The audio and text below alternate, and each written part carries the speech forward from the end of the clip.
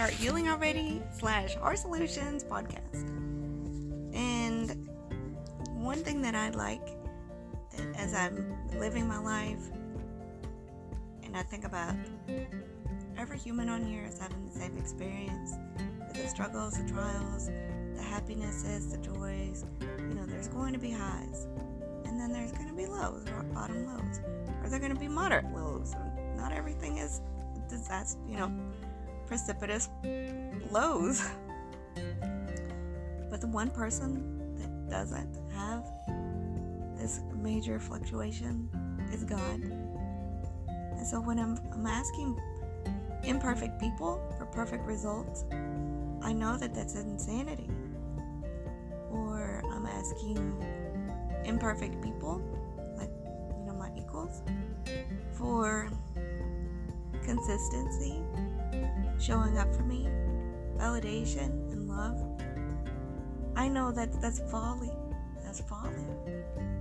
But the person who's got that 100%, 1,000%, all the numbers percent is God.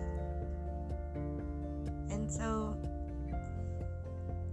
it depends on your God system, where he stands with that, or she, or it. And I'm just not comfortable with saying it, but that's why I default to he. But I know it doesn't have to be have a sex. it can be whatever. And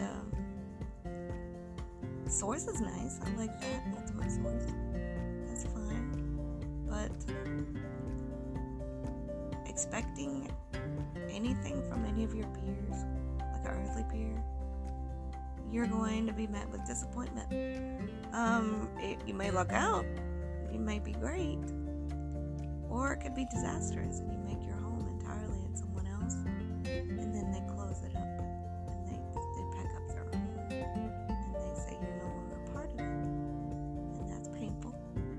So depend on the Lord God, and depend on the person that He gave you, which is yourself. God gave you.